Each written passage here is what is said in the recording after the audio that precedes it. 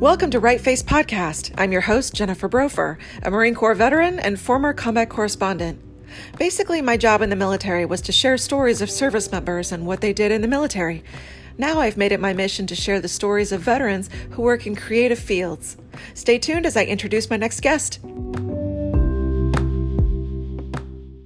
My next guest is a Marine Corps veteran who served as a combat photographer, and now he runs his own photography studio in upstate New York. I also had the pleasure of serving with him many, many years ago. I'm so excited to introduce Michael Malinsky. Mike Malinsky, thank you so much for being on Right Face Podcast. It is so good to hear your voice again. How are you? Yeah, Jenny, thanks for having me on here. It's been a couple years since we last saw each other in person, at least. I think the last time we made contact, I was just crossing the finish line at the Marine Corps Marathon, and you just happened to show up out of nowhere and put a camera in my face. You're like, "How do you feel?" I'm like, "I feel like crap." That was a long time ago, Mike. That was more than a couple years ago. That was like, I what year know. was that? Like 2007? You nailed it. Yeah, it was fall of '07. Oh my God. I think that's the year. I think I ran the Marine Corps Marathon that same year, actually. That was my first time ever running a marathon. Yeah, it's quite an experience. You know, our buddy Isaac, our mutual friend there, had convinced me to come on out there. He's like, "Oh, it'd be great, man. Just come on out. You can stay at my place." And he's like, "Here's a banana. Let's go run." I couldn't walk for a week after that because I didn't really train very well. I think the most mileage I had was 6 miles, and I was doing like 2 PT runs in a row. And I was like, cool, I did 6 miles. I think I can run 26.2 miles now. I was Yeah, sorely mistaken. it's amazing how far our mind can bring us when our bodies decide they want to fail. Yeah, I had to drive home like 6 hours that day, right after the marathon, so it wasn't fun. Oh my gosh. Well, we go way back. I mean, I've known you since what, 2002, I think. Basically since Emma West School, right? Yeah, we were both what, like 18, 19 years old, just like fresh out of high school, joined the Yep. Marines, and yeah, like we know what we're gonna do with our lives. We're gonna run this Marine Corps thing and be amazing motivators, whatever you want to call it. Exactly. And you were a combat photographer, right? And I was a journalist. And I never really asked you at the time that we were serving together, why did you even join the Marine Corps in the first place? Yeah, so I would be like the last person you would ever expect to join the Marines when, if you were like looking at me from a high school perspective. I was the punk rock kid. I had 6-inch spiky hair. I had, zero gauge piercings in my ears and, wallet chain down to my knees and those big fat Jinko jeans, the end of the 90s era. Yep. So we're I dating wore those too. ourselves. I wore those in high school too. Yeah. Yeah. So I really didn't have a plan with my future coming out of high school. And so one day a recruiter had just called me up and it's like, "Hey, you're on our list here. Would you like to come in and talk about your future, whatever?" And this was summertime, just beginning of summer. And I was like, "Yeah, sure. I'm not doing anything else." I was literally sleeping when he called me. It was like 9 o'clock in the morning. And my parents had all gone to work and I'm just being a bum. And I showed up at 2:45 for my 3 o'clock appointment. He's like, "Oh, 15 minutes early, you got this. You're Hey. you're you're perfect." I was like, "I don't even know what this guy's talking about." But by the time our conversation ended that evening, I just said, "Sign me up." I was into art and stuff. Most of my senior year was all art classes because I was just kind of coasting through. I had already done my prerequisites for New York State as far as what they'd asked me to do. And the guy's like, "Well, here's this job for journalism. It's pretty artsy. You can take photos for the newspaper and stuff." And I was like, I'm like, "Close enough. Let's sign me up and get me out of here." So my parents, I was only 17 at the time, Oh, and this wow. was just a couple months prior to 9/11. So the whole Oh, the mindset of the country was different right then. it was different. Well, what did your parents think about you joining the Marine Corps? My dad was like, "When can he leave?" Because I was just a pain in his ass the whole time, being a teenager, rebel. And my mom was just like kind of, out of her skin, like, "I don't want him to go and do this and do that." And, again, Oh this was my before gosh. we were in a time of war. Now we Yep. really don't even think about it. It's been over 20 years later. And Do we have the same parents? Because my dad was also like, yeah, go get some life experience. And my mom was like, no, I want you to go to college and I don't want you joining the Marine Corps. And I mean, maybe we are actual brother and sister. I'm just kidding. Brother from another mother. yeah, exactly. But yeah, it was just like it was just such a different time. It was just such a different time, and I joined up because I just wanted to find I wanted to buy time, really, honestly, to find out what I could do with my life. I didn't have a plan, so I was like, 4 years, steady paycheck. And then I was like, after I get out of the Marines, then I'll know what I want to do with my life. Because I really Mm-hmm. had no clue. It was just like I'm flying by the seat of my pants, and nothing's really changed since then. I kind of just make it up as I go along. But yeah, Mm-hmm. I joined up, did everything the way I was supposed to. Went through boot camp, did those 12 weeks, and infantry school, and went to Did MOS did you go to boot camp before or after 9/11? after. So I was delayed entry. Ooh. I signed up in June or July rather of 2001. Yeah, and then a couple months later 9/11 happened, and the world completely changed. And I talked to my recruiter, and he's like, we still got a mission to do. It's like, I know Mm. as much as you know, like nothing right now except for what we see on the media. And I went to boot camp in November that year, so Oh, wow. it was still really really fresh. So What yeah, was that like? What was that like? I mean, your mindset and your platoon. it was crazy. We had a lot of people who had joined up because of the attacks. Again, because I'm from upstate New York. I'm only 2 hours from New York City. Mm-hmm. In my platoon, we just had I would say half of them had enlisted right after 9/11 to get in as soon as possible because of the terrorist attacks. Mm-hmm. So it was just a really just I feel like it was an out of body experience because we really didn't know what was happening, but we all know we were a part of something special, Mm-hmm. and we just took it one day at a time. That must have been a really emotional experience. I can only imagine receiving the Eagle Globe and Anchor in a time of war when it's so fresh. I mean, we've literally been launched into war, and here you are earning the title of Marine. And then what happened after that? And then, in your mind's eye, it kind of plays out like the movie. You go to boot camp and you do this, and you go to war and you're a hero and all that stuff. And it was not exactly how my life had ended up. So I just went through the training like I was supposed to. And when it came time to go into MOS school, like I said in the beginning, I was signed up to be a journalist, and I started going through that course. And I could write a story, I could write a headline and all that, but my grammar was absolutely horrible. Oh. They're like, you don't know grammar, and we don't teach that here. What's a So, semicolon? How do you use a semicolon? right. And, my stuff was all over the place, even though I could Yeah. write an interesting story, but it just wasn't for them. So, as the Marines would do, they're like, well, we'll just stick you wherever we need you. So that could be, you could be a cook, you could be motor T, Oh wherever my we're gonna gosh. find you. But I believe in kind of leveraging my decisions one on top of another, so that way it'll always benefit me in the future. So while I was going through the course, I learned of the graphic illustrators program that they had there, and me coming from an art background, like I was, Mm. I could paint, I could draw freehand, I could do all those, traditional artsy type stuff, and I could design web. I was a web designer since I was like 13 years old, Smart. and so I wrote an article on their class, knowing in the back of my mind is like, this is really what I want to do.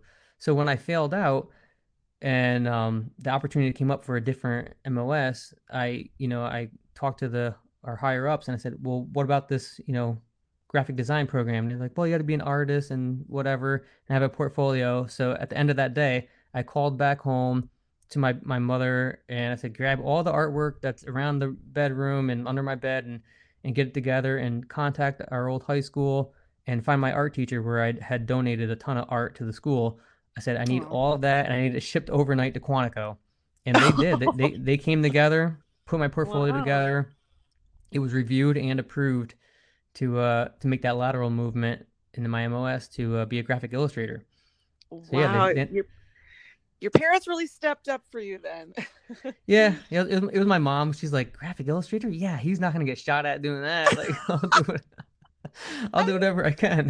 Yeah, I guess maybe there's a less likely of a chance of that happening. Right. Yeah. Uh, So yeah, I ended up going to Quantico, doing some on-the-job training there. They just threw me right into the, combat camera field until the school had opened up a spot for me. So I kind of bounced around for a bit, and then when it came time to get our duty station, they say East Coast, West Coast, or overseas, and the majority of the people who pick overseas will get it because not a lot of people want to go there. I was like, yeah, I want to see the whole world. Like, sign me up. That's what I'm here for. So I put right. overseas as my first choice, West Coast as my second because I'm from the East Coast, and last place I wanted to be was East Coast, and first thing I got was Paris Island. Oh, you just like won the lottery of Marine Corps duty stations. Yeah. So they sent me back to our basic training spot to do PowerPoints and training aids for all the new naive kids coming through, make sure they learn their stuff. Now you were awarded Marine of the Year and CO of the Year when you were at Paris Island. I mean, you won some awards.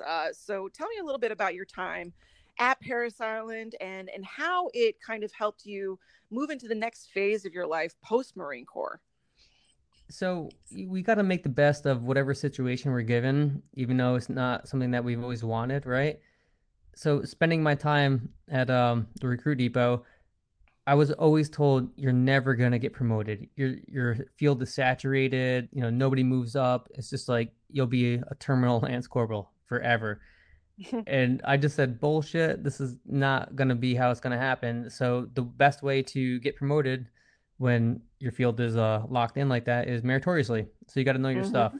Nowadays they would call it like hacking the system or gaming the system, but we didn't have terms for that back in our day.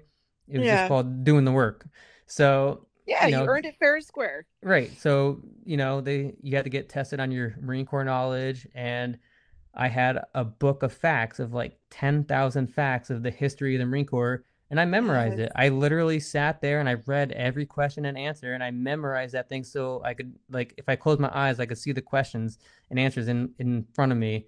It's I did I think that. I think I vaguely remember this book. I think did you show it to me at any point? I think you did Probably. Yeah, I because I mean, remember going on a couple of boards myself and there was some weird fact and there was a quote and the quote was who said this? And the quote is the road to hell is paved with the bones of second lieutenants who failed to listen to their sergeants. Who said that? And I said, is it Chesty Puller? And he said, that's correct. Like, I didn't know that. I think I might have seen that in your book of facts. yeah, and Otherwise, how would I have known that? that was handed down to me by some other senior enlisted who's like, this is like the secret Mm-hmm. guide to all the knowledge. I was like, oh, it was glowing as he handed it over to me. Yeah. So I did all the mental stuff I had to do, kept up with my PFT. I never got 300. I was a 299er a few times Ooh, over. Ugh, the elusive 1 point, man, it's killed you me. piece of shit. I'm I just know. kidding. I'm just gonna bury my No, I face in the remember you sand. ran like an under 19-minute 3 miler. And Yeah. I don't think I'd ever met another person who I served with who had a faster run time. Like you were like the fastest Marine I ever met. Yeah, our PFT score, or for those not in the know, is you have to have 3 mile run time in under 18 minutes to get a perfect score on that. I ran an 18.2, an 18.4, an Oof, 18.3. my Yeah, gosh. the only time I ever run sub 18 was on a training run. I'm like, you son of a like I know I can do it. I ran like a 17:45, like my best ever, and they're like, yeah, it doesn't count. So yeah. You So I were mean, motivated back then. You were like super, like you were always really squared away. Your uniform was put together. You were good at your job. You had a lot of knowledge, and I remember that about you. And I know that, I'm sure a lot of people told you like, oh, you should stay in. Did you hear that? Like, oh, you should stay in the Marine Corps. yeah, they were like, you're textbook Marine, you're gonna be a lifer. We've got your whole career planned out. So yeah, being a Mm-hmm. being a busy Lance Corporal, I won like the Marine of the Quarter, and then I got Marine of the Year at Paris Island. And then using that again, like I said, to leverage my career, I wanted to be a green belt martial arts instructor. and that's Mm. reserved for NCOs, corporals and above. So I put in these requests to the CEO, to everybody, and just like begged them to let me in. It's like I'm the motivator. I'm that guy you want Hmm. leading the charge. So send me in there to get my ass handed to me, and I'm gonna be the first, Lance Corporal to have my green belt martial arts instructor course, which is another MOS in itself. So Hmm. I was doing that and doing it pretty well. I'm not the biggest guy. I'm a small guy. I'm 5'6", 140 pounds, soaking wet, but Right. tenacious and the bulldog, right? And Exactly. so so I'm going through that course, and I'm like 3.5 weeks from graduation on this 8-week course, and we're just about to sign up for this one section where you got to get pepper sprayed, like the OC spray, right in the eyeballs. Yes. Yeah, you Yes. hold your eyelids open with your fingers, like the movie Clockwork Yep. Orange, where they're wide open. They just spray you in the face. So we're about to go through all that. It's our last section before we get tested to get our certification, and then that's when uh, combat camera comes down to me and they say, "Hey, Lance Corporal Malinsky, you got a spot open for photographers back up at the Defense Information School. Do you want to go?" Oh. I'm like, hell yeah, I want Oh. to go. Because, when I was doing the journalism stuff, even though I failed at the feature writing, I aced the photography part. Because again, that's visual art. That's all me. So I'm like, yeah, send me. When do we go? They're like, in a couple days. And I'm like, a Oh couple days. I was man, the like, timing. I know. No. I'm like, but sir, I'm gonna be a green belt martial arts instructor. I just did all of this work and everything I could to be the only Lance Corporal to have this billet. And you're like, I know, tough decision, right? Oh So, gosh. so yeah, I made the decision to go to photo school, but I didn't give up on my team. So yeah, I went through the OC spray voluntarily, knowing I wasn't gonna get certified at the end. Oh. And Now I think it was either me or I or one of the other photographers in the PAO office that took photos of that event where you got sprayed, right? I think I remember taking photos of that. yeah, That you were like getting your face rinsed off with a hose because you had OC in your eyes. You look miserable. You look it, miserable. so the way I always explain that to people is like, imagine just dumping gasoline or kerosene all over your face for fun and lighting it on fire and going, oh man, this kind of stings a little bit. I need to douse this. And you find a bucket next to you, and that bucket's filled with molten lava, and you stick your face in it. That's what OC Oh spray my- feels like. and you did that knowing you would not be certified because you were leaving for photo school. Yeah, I was leaving a That few takes, days later. I knew, like, because you build camaraderie. That's the whole thing about being in the yeah. military. And these people, these men and women that I was serving with, I didn't want to leave them behind. We had our own tactics. We had our own camaraderie, and I just wanted them to know that I was there with them for Yeah. whatever the outcome is going to be. So, It I takes think a I lot earned of the respect. cojones to do that. Yeah, no, I think you definitely did. It takes a lot of cojones to do that. You could have easily skipped out and said, "Hey, I'm out. Peace. I'm going to go to photo school now," but you didn't. And so I think you proved what a badass you are. Yeah, or how dumb I am. Marines aren't exactly known for their intelligence, right? Uh, That's true. I did volunteer to get tasered once by some Marines who were doing some taser training, and they were like, "Do you want to get tased?" I said, "Yeah, bro." And I got tased, and I filmed it. And it's on YouTube. See, that's like when you just said that, I'm like, I want to get tased too. Where do I sign I up? know, doesn't it sound fun? It's like It the does. longest 5 seconds of your life, Mike. It's the longest 5 seconds of your life. All right. Well, when next time we meet up, I'll bring my bear spray, and then you can bring a taser, and we'll just shoot at each other, and we'll get it on Yeah. YouTube. I'll send you the link. I'll maybe post the link so people can watch me getting tased, and maybe you can find a photo of yourself getting OC sprayed or something. I can dig one up. It's pretty gnarly. Yeah. So you go to photo school. You're at the Defense Information School, aka DINFOS, and then Yep. what happens? And then I'm the only Marine in the photographer's course. There's a bunch of Navy, a bunch of Army, and a handful of Air Force personnel. So yeah, of course I get labeled the Nazi, Hitler, just like ruthless Whoa, whoa, dude. whoa, whoa! What? Why? Yeah, Why would they call you that? Why? because I'm the young, motivated, Marine guy, jarhead, like, high and tight haircut who doesn't take shit from anybody. And yeah, they were just like, this guy is Gosh. out of his mind. And I'm like, oh, I'm just me. But I would yeah, maybe call you a perfectionist. I would never ever call you a Nazi or Hitler, first yeah, of no, all. Like, I was getting all that kind of hate. oh, And that's terrible. yeah, I was the second highest rank, so I was an E3, and there was a staff sergeant in the Air Force reservist who was there, who was our class leader. And while the course is going on, there's a meritorious corporal board happening down at Paris Island.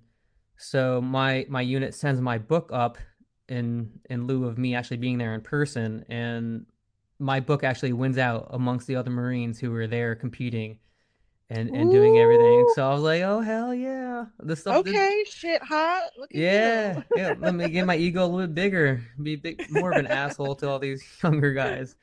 But But you were yeah, leading by example. I mean, if they really looked at beyond their ego, they would see like, okay, you're leading by example. You look the part, you know the customs and courtesies, your uniform looks good, and you know what you're talking about. So I think that was pretty much ego at stake there.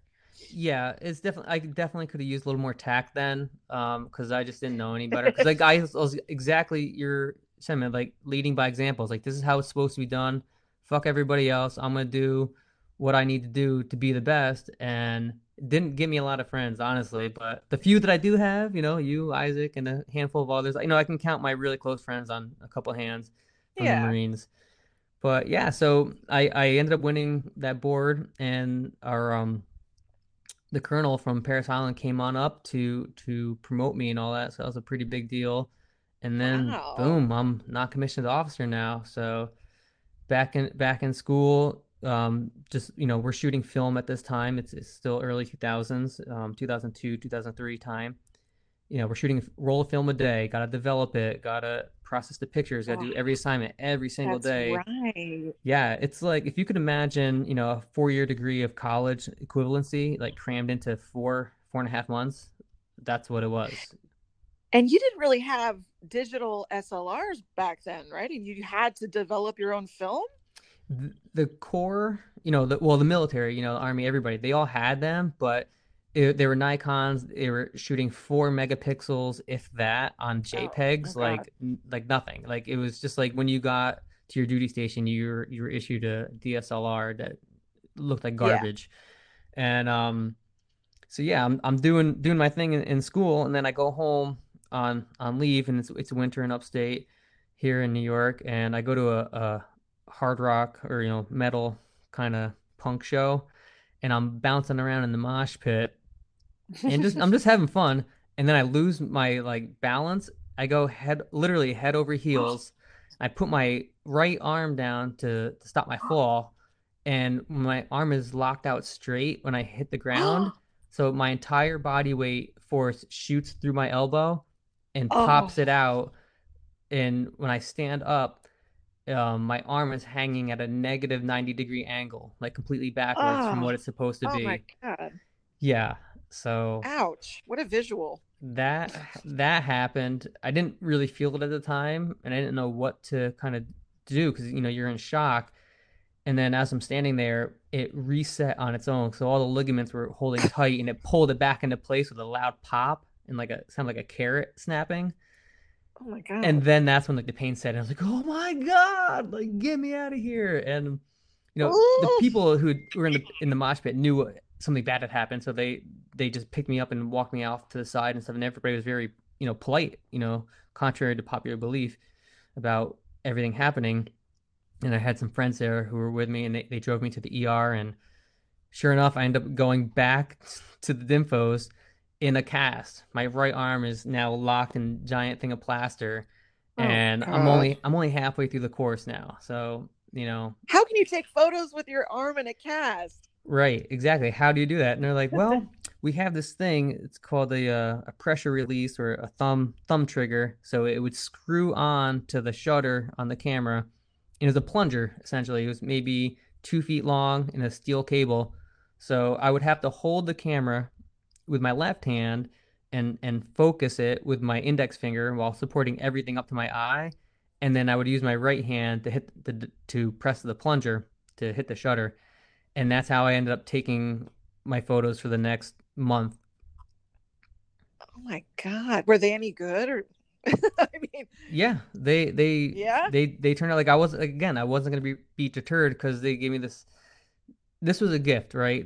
Being sent to the photo school was a gift, and I didn't want to lose that opportunity. Again, it was another one of those points in my career where I could have just like thrown in the towel and said, "All right, well, this is the hand I was dealt." But in my mindset, it was like, absolutely not. I'm gonna continue on and just do the best that I can, and then we'll see what happens, right? You can't just like I don't believe in giving up at any point. Uh, Long story short, I get out of the cast and I still can't move my arm. My tendons are all healed tight. So the PT has me walking around with a 3 pound weight all day long trying to stretch my arm back out. And so now people are like, oh, big bad Marine carrying around 3 pounds. Like Oh my I could God. curl that with my pinky, So I got, razz for a bit, but I let my scores speak for themselves and I was the distinguished honor graduate from the course. Hell yeah. Yep. I love that. Using that like negative energy to fuel you into proving them all wrong. Yeah. So that I that was love that. So I that. went back to PI. Now I had two MOSs. I was a photographer and graphic designer and an NCO. So like so much had changed in a matter of months. And they made me the NCOIC of the graphic illustrator part PI. And then when, higher ups when the generals would come in or foreign dignitaries and, senators, stuff like that, and they needed to attach a senior Marine to follow them around for the grip and grins, as we like to call them. Yep. They Yep. would send me out on that stuff, and I would fill in around the photography missions as needed. And then that year is the NCO board, so I got NCO of the quarter, and then miraculously somehow sergeant board came up, and I competed on that board and won that board at PI. And I didn't even actually think about this till recently when I knew we were going to have this conversation. I never even went through the corporal's course, like the leadership Oh, course. you didn't. I I Oh, bypassed. I went from corporal to sergeant in 9 months. oh my God. You, by the way, you would have loved the corporal school at MCAS Buford. It was a good time. We actually did paintball for one day. Like we did some warrior games, and you would have been like a badass in corporal school. But hey, you didn't, you ended up, doing a different way, and that's cool, Yeah, my path led itself out before me because I'm like I said, I Yeah. don't have a plan. I kind of just take it as it comes. So yeah, so I guess I said me being a knucklehead, I sent out this email the day after I got pinned on sergeant, and I know you're on this list because so everybody was that we went to school with. And I was like, Yep. 2 years, 6 months, and like like 30 days or whatever in time enlistment, Yep. and sergeant now. What up, bitch, or something so stupid. Like yeah, pretty Yep. much to like all my haters, you said it couldn't be done. Fuck you. That's pretty much the I think email. I remember that. Yeah. Yeah. And oh man, did I get some hate from everybody, which I well deserved. And then the staff NCOs found out about it and just they took me out to the woodshed like you fucking idiot. Like don't act like that. So yeah, I got put in my place real quick after that email. Ooh. But yeah, Oh, so Mike. that was my career pretty much, and then my 4 years came to an end, and the Marines were like, "What? You're not reenlisting?" I was like, "Nah, Yeah. man. Why did you decide to get out? Why did you decide to get out? I had some personal stuff going on at home. I had one of those stupid, Lance Corporal marriages that didn't work out, and Mm. just, my head wasn't in it anymore, and I just wanted to go home to where my family was at. My mindset then was like, yeah, I've been around the whole East Coast. There's people, houses, trees, cars, whatever, but home is where my family's at, and that's what mattered to me. So I was like, yeah, Mm. and I said nothing against the Marine Corps. Like I loved it. If you can't tell from like my enthusiasm, like it was like one of the best years of my life. So I have nothing against what the Marines had done. If anything, I'm forever grateful for what they instilled in me. But it was just time for something new, something different. Mm. Now, you did go on to start your own photography business, but before that, you were an apprentice for a photographer, correct? I was, yeah. So I moved back home, and again, just now trying to find my way in the world. I'm from a small town. There's not a lot of people, so being a military veteran, I'm like, oh shit, I'm gonna get hired anywhere. People love military, and people love Marines even more. So I sent out my portfolio and resume to newspapers and magazines, and and other photographers. Like, I just wasn't getting any callbacks or emails or anything. This is late 2005. So, as luck would have it, my mother's boss, my mom's in real estate, so my mother's boss has a neighbor who's a commercial photographer, really high end photographer guy who has a weekend home up where we live, but he's from New York City. And they were having dinner or a summer barbecue or something, and she's like, "Oh yeah, Mikey, my this person's son, he needs a job and whatever." Yeah, so he just reached out. We had a little interview, and he took me on as his apprentice, and it was some of the best uh, photography experiences of my life. He paid my full travel expenses to go to New York City. So it was a 2 hour train ride every day there and back. Whoa. Yeah, so I was working 6.5, 7 hours a day. So it wasn't a full 8 hour day, but still I had 4 hours of train travel. It was a half-hour walk from the train station to his studio, and then I had a half-hour drive from the train station to my parents' house. So it was Oh my a lot of goodness. travel, but we went all over the states. We shot for Reebok, Adidas, Newsweek magazine. I got to meet pro Oh, wow. NBA players. We were flown all over the country for some big photo shoots. I stayed in LA for a bit. One great story is we went to LA for this Adidas shoot, the shoe campaign, and one of the athletes had like a contractor like blow up some plumbing in his kitchen when he was getting a remodel done. So Adidas thought it was cheap. Well, they calculated this, so it was cheaper to keep us in LA for a week than it would be to fly us home and then fly us back a week later. So I Oh. stayed on the Sunset Boulevard at the Mondrian Hotel, like, and I Ah. was getting a per diem every day, meals paid, all that for a full week because somebody screwed something up at a client's house. So I'm like, hell yeah, this Wow. is That's like an amazing. all expenses paid It vacation. exactly was. That's exactly what it was. And the World Cup was happening at the time, and my mentor, he's from London, so he's like, Michael, the World Cup. Like, we just go down to the bar and watch the games and stuff. And he's a great guy. His name is Nitin Vadukul, and unfortunately, he passed away a couple of Oh, years ago from cancer. oh, But that's sad. yeah, he was more than a mentor. He was actually like a great friend, and he taught me so many things about the photo industry and fine art and commercial photography and all that. So after a couple of years working for him, it was time to move on, and I ended up meeting my wife, and I was freelancing on the side. And when we got married, we used our wedding gift money to finance having a full time brick and mortar studio in 2009.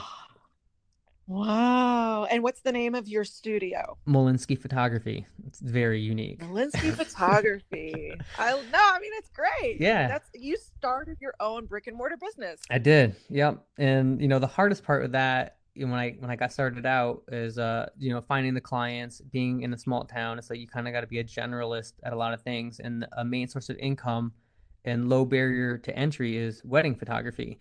So I would go to a couple bridal expos, and it's an event where engaged couples will go to, and they'll meet with DJs, florists, bakers for cakes, and photographers, and anything that has to do with planning a wedding. They'll go there, and they'll meet a bunch Hmm. of vendors. And I didn't know anything at the time because the only thing I knew was taking photos, and that was military stuff. So I had my Yeah. military portfolio and some couple of freelance headshots I'd done on the side. I'm like, I would have to convince these brides, like, look, I know how to take a photo. I know how to work under pressure, Yeah. right? There's no, like, once that bullet goes down range, there's no taking it back. That's the mentality that the Marine Corps Hmm. instills in us. So once I could convince them that I could do the work and hire me for their wedding just to give me a chance, it just snowballed from there. We were just like quadrupling our business every year for the first 5 years, and it was an amazing experience. Yeah, you guys were blowing up. I remember because I followed your page on Facebook. I saw your website. I mean, you were shooting a lot of weddings. You were very prolific in that space. Yeah, at my highest point, we were doing 55, 60 weddings a year. I had a couple assistant photographers. I was sending them out on gigs and having them do weddings and bringing everything back to the studio. I had a full-time editor, and it was, it was my wife and I. It was our only source of income. And then, everything was going great until it wasn't. Oh, what happened? Yeah, so along the time we were building up our photography business, my wife and I, we had a daughter, and she was getting a little bit older, and we were living in the small city that we were at, just a couple blocks away from our studio, and we decided we wanted to have a country space, something quiet, because where we were at, you could look down one block and see like mansions and the influx and the gentrification happening, and then if you look down the other direction, there's drug deals happening and nonsense like Mm. that. So we put in an offer on a house out in the country. It got accepted, and just being a solo entrepreneur, and just photography is the only thing I know.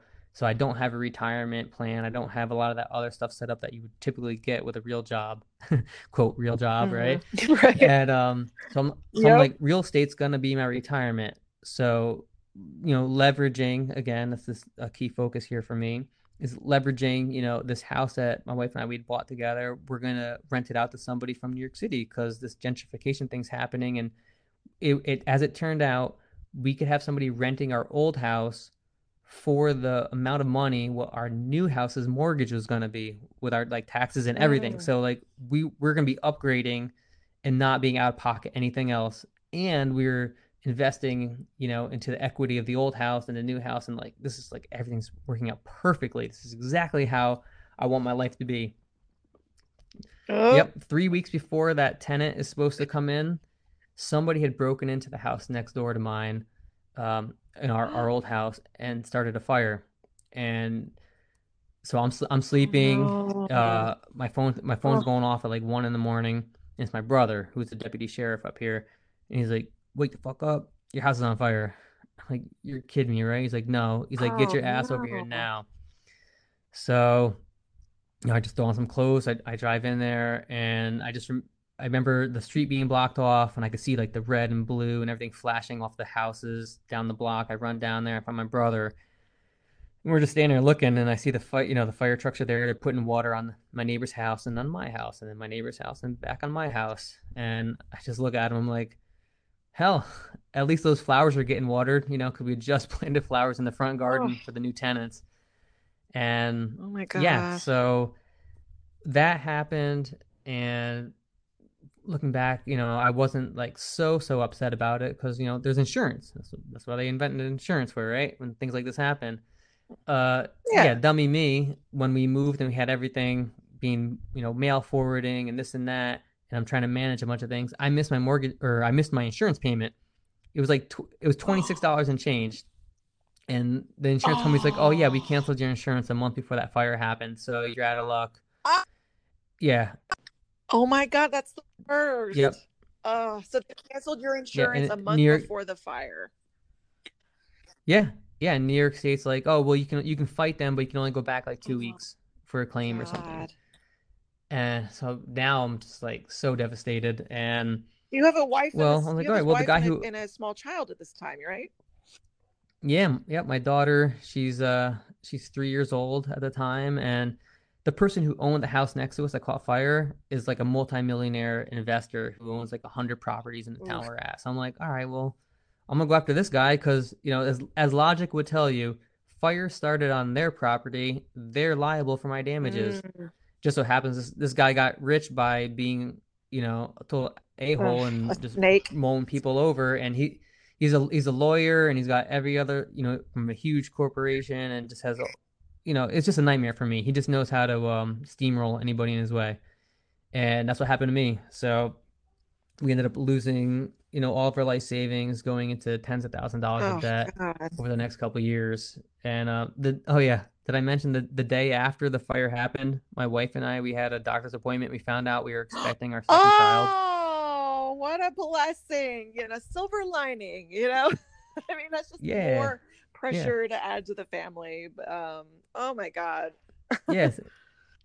Like I said, it's the yin and yang of the universe is coming at me in a matter of like 10 It's like you're hours. happy, but you're So sad. And you like, what is going through your head? I can't imagine. yeah, the only way I could handle it is just by putting on a positive attitude, even if it was like fake at times, because I know it was, I just complaining wasn't going to do anything, and I didn't want to have a pity party Mm. for me, you know? So I just tried to find the brightest part of each day and just keep going through. And we did. You know, we ended up getting out of it. We fought the good fight against the guy, lost that, put all of our savings. We borrowed from friends and family to get the house rebuilt and put on the market. We sold it, not for everything that we put into it. So then there's defaulting on credit cards and a whole bunch of other headaches that come along the way. And all this time I'm trying to like keep the business going, you know. It's weddings is our number one source of income, and it's, people are like, they can't know, right? I had to hide a lot of the turmoil and the struggles I was going through Mhm. because I couldn't vent to anybody about it. I couldn't express myself. It's like, who wants to get a wedding photographed by a guy who's depressed, who's anxious, who's going through all these struggles? Right. It's like I wouldn't, I even myself, like I would judge myself. Like I would say, I don't deserve to have all this other stuff going on for me because it's my fault that things got screwed up. I missed a payment. I'm a loser. I'm a horrible father. It was very, very hard for me. It was a big struggle that I went through. It lasted for a couple of years. That's rough. What It year was wasn't the even fire? it happened September 30th, Oh, 2014. 2014. Okay. So then in the years since Yep. then, how have you guys been able to rebuild and recover from that?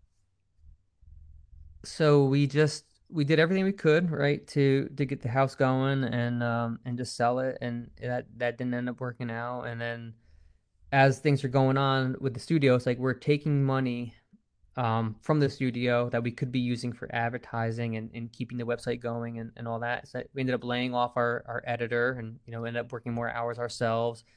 Um, it was getting harder to do the bridal expos and to advertise more, and we were just trying to rely on word of mouth. And this downward spiral started to happen where, we were getting less weddings. We weren't doing 50 or 60, we were doing 40 and then 30, and it's like, holy Mm. shit, where's our money coming from? So now we don't have money coming in from the business and we can't put it into the house, and it's just like a nightmare for me. And I remember, and this is like a long process. It's not like weeks or whatever. This is stretched out over a couple of years. And I just remember with like my son, in his first year, I'm driving down the road and I'm like, oh shit, maybe I could just like swerve my car into this guardrail and smash myself up Oh, some, you know. that's rough. Yeah, it's like maybe, I'll be disabled. It's like I won't go fast enough to kill myself, but I'll fuck myself up enough where I don't have to worry about all these other issues anymore. I can just like live whatever life. It was such a stupid thought that went through my head, and but thank goodness it was only fleeting. And I don't really talk about it that much to the close friends or even my family. Like my parents don't even know about this story just Yeah. because I'm scared to tell them, and I don't want them to worry.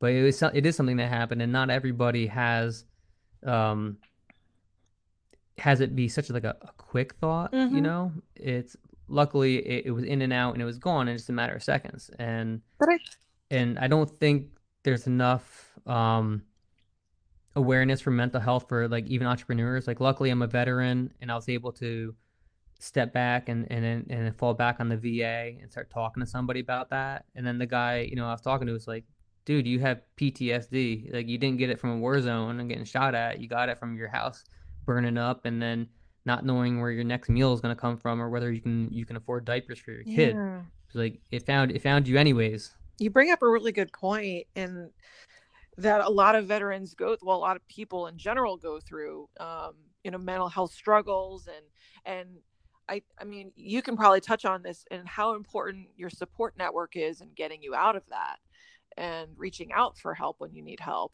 versus like, living in that mindset of, there's no way out. So like, how did you, I guess, climb out of that? A lot of it has to do with my wife. I mean, she's there for me, and she's the biggest part of my life aside from my kids. And she's there to remind me like, hey, we have two beautiful kids. They're healthy, they're happy.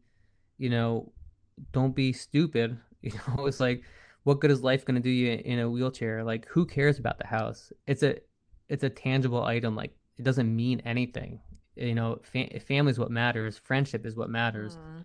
Because anything could happen to the material or the money or whatever. It can be like I know from experience, it could be gone, and what's left is what really matters. And thank goodness she's there for me to remind me, to pull me back and let me know these things, remind me, myself of these things, and to not beat myself up about what had happened. Because one of the things, like, I try to, like, when I actually mentor young kids through my studio, who are, kids who are in freshmen in high school and all up to seniors, and occasionally we'll get some college interns to come through our doors.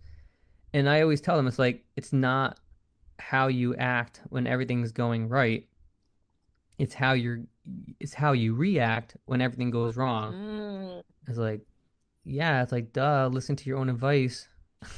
That So yeah, I could yeah. only just react in like a positive way and not let the stresses of everything, get to me. No, I think that's really important. And I like we mentioned like the support network. Would you say, like, kind of tying it back into like the Marine Corps training, would you say that, and your Marine Corps training had any impact on how you overcome adversity in your life, in your day-to-day life? I would absolutely say it, it builds resilience to, because you're pushed to your limit all the time in the Marines, especially during basic training. And to know that you can not only just get through it with like the bare minimum, but you can thrive afterwards. Like, that's a lesson in itself. So I just had to know that there was a light at the end of at the end of the tunnel, no matter how long it may be. Because again, Marine Corps boot camp's 12 weeks, and then you're in training, and they seem to be shorter amounts of time. But for me, this was my biggest struggle. It was lasting years. It's like, how am I ever gonna get out of it? We put our nose to the grindstone and just worked our butts off. We had to slim down everything and not go out to eat, and cut our budget and our expenses, and just really focus on ourselves as a family. And then the business started to pick up. We started booking more weddings. We started paying off our debts, and we were really kind of climbing out of that. And we were almost out of it. And then COVID happened. Yes. Oh, yes. And then yes, and then I lost 80% of my business overnight, pretty Oh much. God. How So did you deal with that? What yeah, did you last do to get through? the government, like both state and federal government, I think, are getting a lot of crap for these stimulus programs. There's like, oh, it's free money and this and that, and the people don't deserve it. But I'm here to tell everybody, like, it's working for me, at least. It's helping me keep food on the table and take care of my kids, because we really did lose pretty much everything. Um, my studio is like, we bought the building we were in, 3 years ago, because we were forced out of our other building. Like, again, when the fire was happening and all these other debts were building up, our landlord kept increasing our rent till it was threefold what we started with. So we had to get the heck out of there Oof. and end up buying a building, because it's just that's a whole other story in itself. But we had the long story short is, we had all these things that we need to take care of, and the programs out there are helping us, and we're getting through it little by little. But the stress is not there the way it was when my house burned up, because back then I felt alone. I felt I had nobody to talk to. This is my problem. This is my fault. Like, that's it. But now I know that I'm not the only one struggling. There's restaurant industries that are out there struggling. There's professional trainers. There's anybody who has hands-on contact with people. Massage therapists, Mhm. and just a Absolutely. lot of people out there, a lot of entrepreneurs that are trying to do their thing, and their businesses went from $1 million, $1 billion businesses to zero overnight. Mm. So we're all in it together, and that's really what's kind of helping me get through this. But now that I know that I can go through this struggle and come out the other side, for a lot of people, this is their first time, Mhm. going through this struggle. Like, I'd already gone through it a couple of years ago. Now I know better. But there's a lot of people out there that don't know any better. So I'm trying to get my message out there to let them know there's definitely help. There's definitely a way through this. We're all gonna get through this. And just to keep that positive attitude, because even if you have to fake it for a little bit, it does help. That's another one of my unwritten rules to myself, is I'm not going to post anything negative on my social media. I'm not going to complain, because, you know, nobody cares. It's already a cesspool for the most part, and it's not going to make anything better. So just Yeah. try to keep No, positive. your story is so inspirational because, you know, I have a lot of people on this, you know, show or this podcast, and you know, who, you know, of course they have their own struggles, but like I've never met anyone who has had their house burned down and, you know, their business, you know, go under because of a pandemic in the same next breath. And it's not all rosy, you know, there's a lot of struggles. And I think it's important that people know that they're not alone, like you said, and we can get through it together, and to keep that positive mental, you know, mindset. I think that's so important. So thank you for sharing that. I think, you know, it's so difficult for some people to be vulnerable and to reveal those kinds of things, but I think it's really important that people know that, you know, like I said, you're not alone.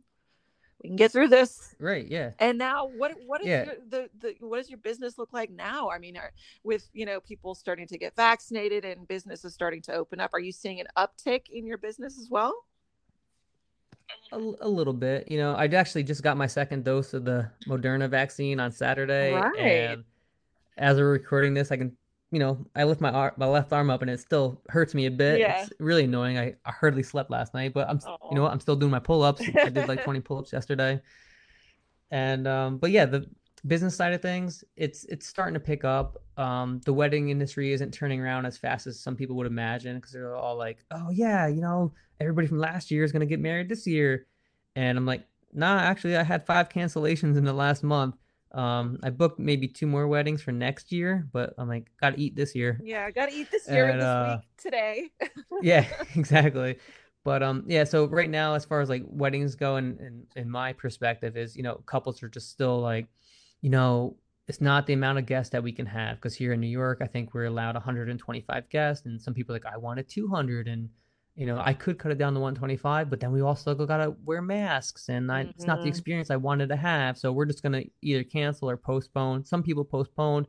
Some people that I've already had contracts with, they're like, we had, you know, the wedding last summer with a dozen of our closest family, and we're not gonna have a big reception anymore. We're gonna put a down payment on a house or something like that, you know. So there, people's mindsets are shifting, and the perception of the wedding industry, I think, is under a big change right now. But I'm still booking stuff for, like, you know, the local high schools. I'm doing some sports things. My graphic design background's really coming in handy right now. I'm doing composite portraits of the sports That's teams, so I can great. shoot. Yeah, I can shoot every student individually without their mask on, and then go in Photoshop and put together like these really nice composites, so it looks like the whole team's Oh, that's together. so And cool. Wow. yeah, people are like, I didn't even know you could do that. I'm like, bro, where you been for the last 15 years? Photoshop, bro. Come on. Yeah. So, Well, like, you know, things are trickling in. I would love to get the word out about your business. Where can people go if they want to learn more about Malinsky photography and your graphic design? That's pretty much it. You can find me on Facebook, Instagram, MolinskyPhotography.com. If you just put Molinsky Photography, Molinski photography with like no space, on any social media platform, you can find me. I mean, I gotta be a good promoter. So if you can't find me, that's a problem. Let me know if you have a hard time finding me, and I will fix it. I'm going to tag you when this airs. This is going to air on Wednesday, season 2 premiere. And I'm going to tag your business and you. And do you have any saved rounds, as we like to say? Any saved rounds before we let you go? Uh, no, I just want to thank my wife, actually, again, for being there through thick and thin, and for taking that awesome headshot I just sent you, Jenny, the one that just came Absolutely. out. Yeah, I dragged her. She was like, we had 30 minutes to go get our daughter from school and stuff. And like, I'm throwing on the shirt and jacket. I'm like, quick, come outside right now. And like, a rain cloud had just passed by, and our son's like running around mayhem. And I'm like, just take some photos real quick. She's like, you look stressed in these photos. I'm like, Oh, all right, I gotta think of something funny. Like, all right, you know, and it's we knocked out that headshot in, you know, I'm gonna say like 15 minutes. that's amazing. I mean, I'm just blown away. By the way, hashtag relationship goals there, because I think we all would appreciate a partner who's so supportive and always there for us, and, you know, picking us up when we're down.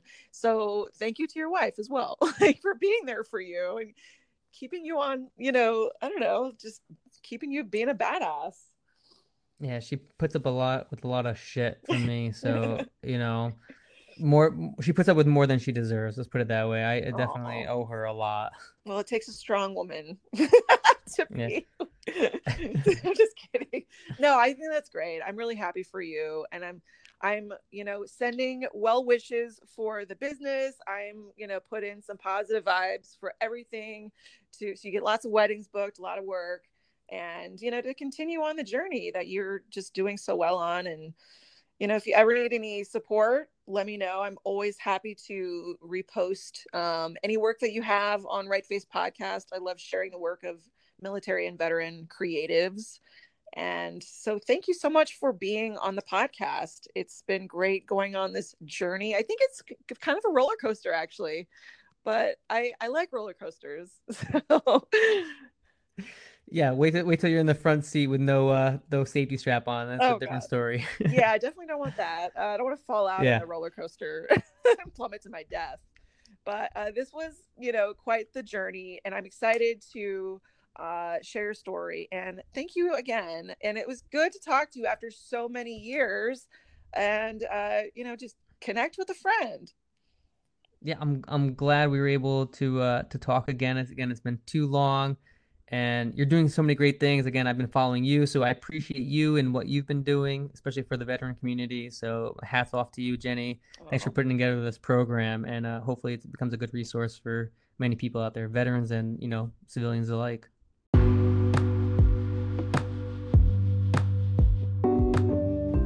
Thank you for listening to Right Face Podcast. Join us again next week as we feature another veteran creator. Follow us on social media at Right Face Podcast.